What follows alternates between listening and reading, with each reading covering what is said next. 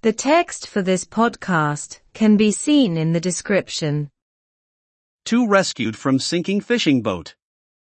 Beirt tugadh slán ó bhád íoscaí a bátha. 2 fishermen were rescued from a boat that sank off the Toraya coast early this morning.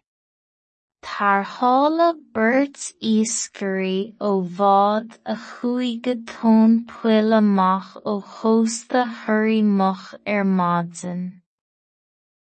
Kinmilana Coast Guard told Nucht and to assert on Radio Nagel Takta that the Coast Guard vessel, Orain Moyer lifeboat and Bunbig Coast Guard were notified at around 6 o'clock in the morning when it became clear that the vessel was get to the bottom.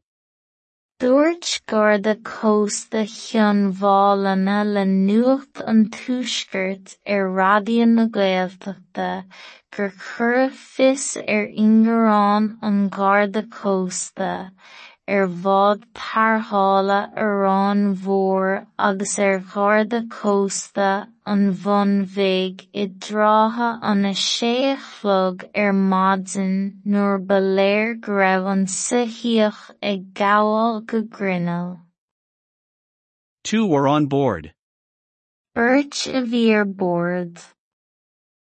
Neither was injured. Níor gortaíodh ceachtar acu.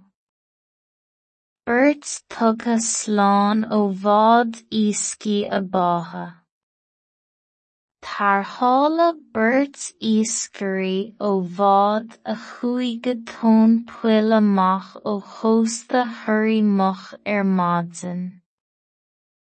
Dúirt Garda Costa Cheanmhálaithe le nuacht an tuaisceart Radio na Gaeltachta gur chuireadh fios Ingearán an Garda Costa bhád tarrthála Arán Mhór agus Garda Costa an Bhunbhig I dtrátha an 6 phleag maidin nuair ba léir go raibh an sithiach ag gabháil go grinneall.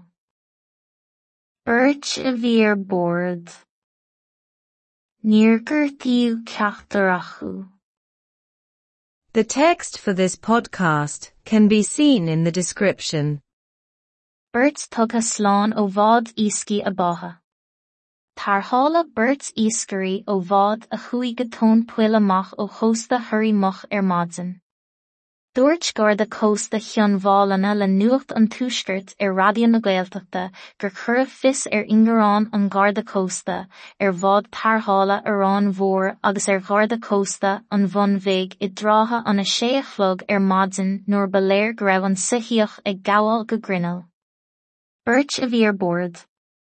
Níor gortaíodh ceachtar acu.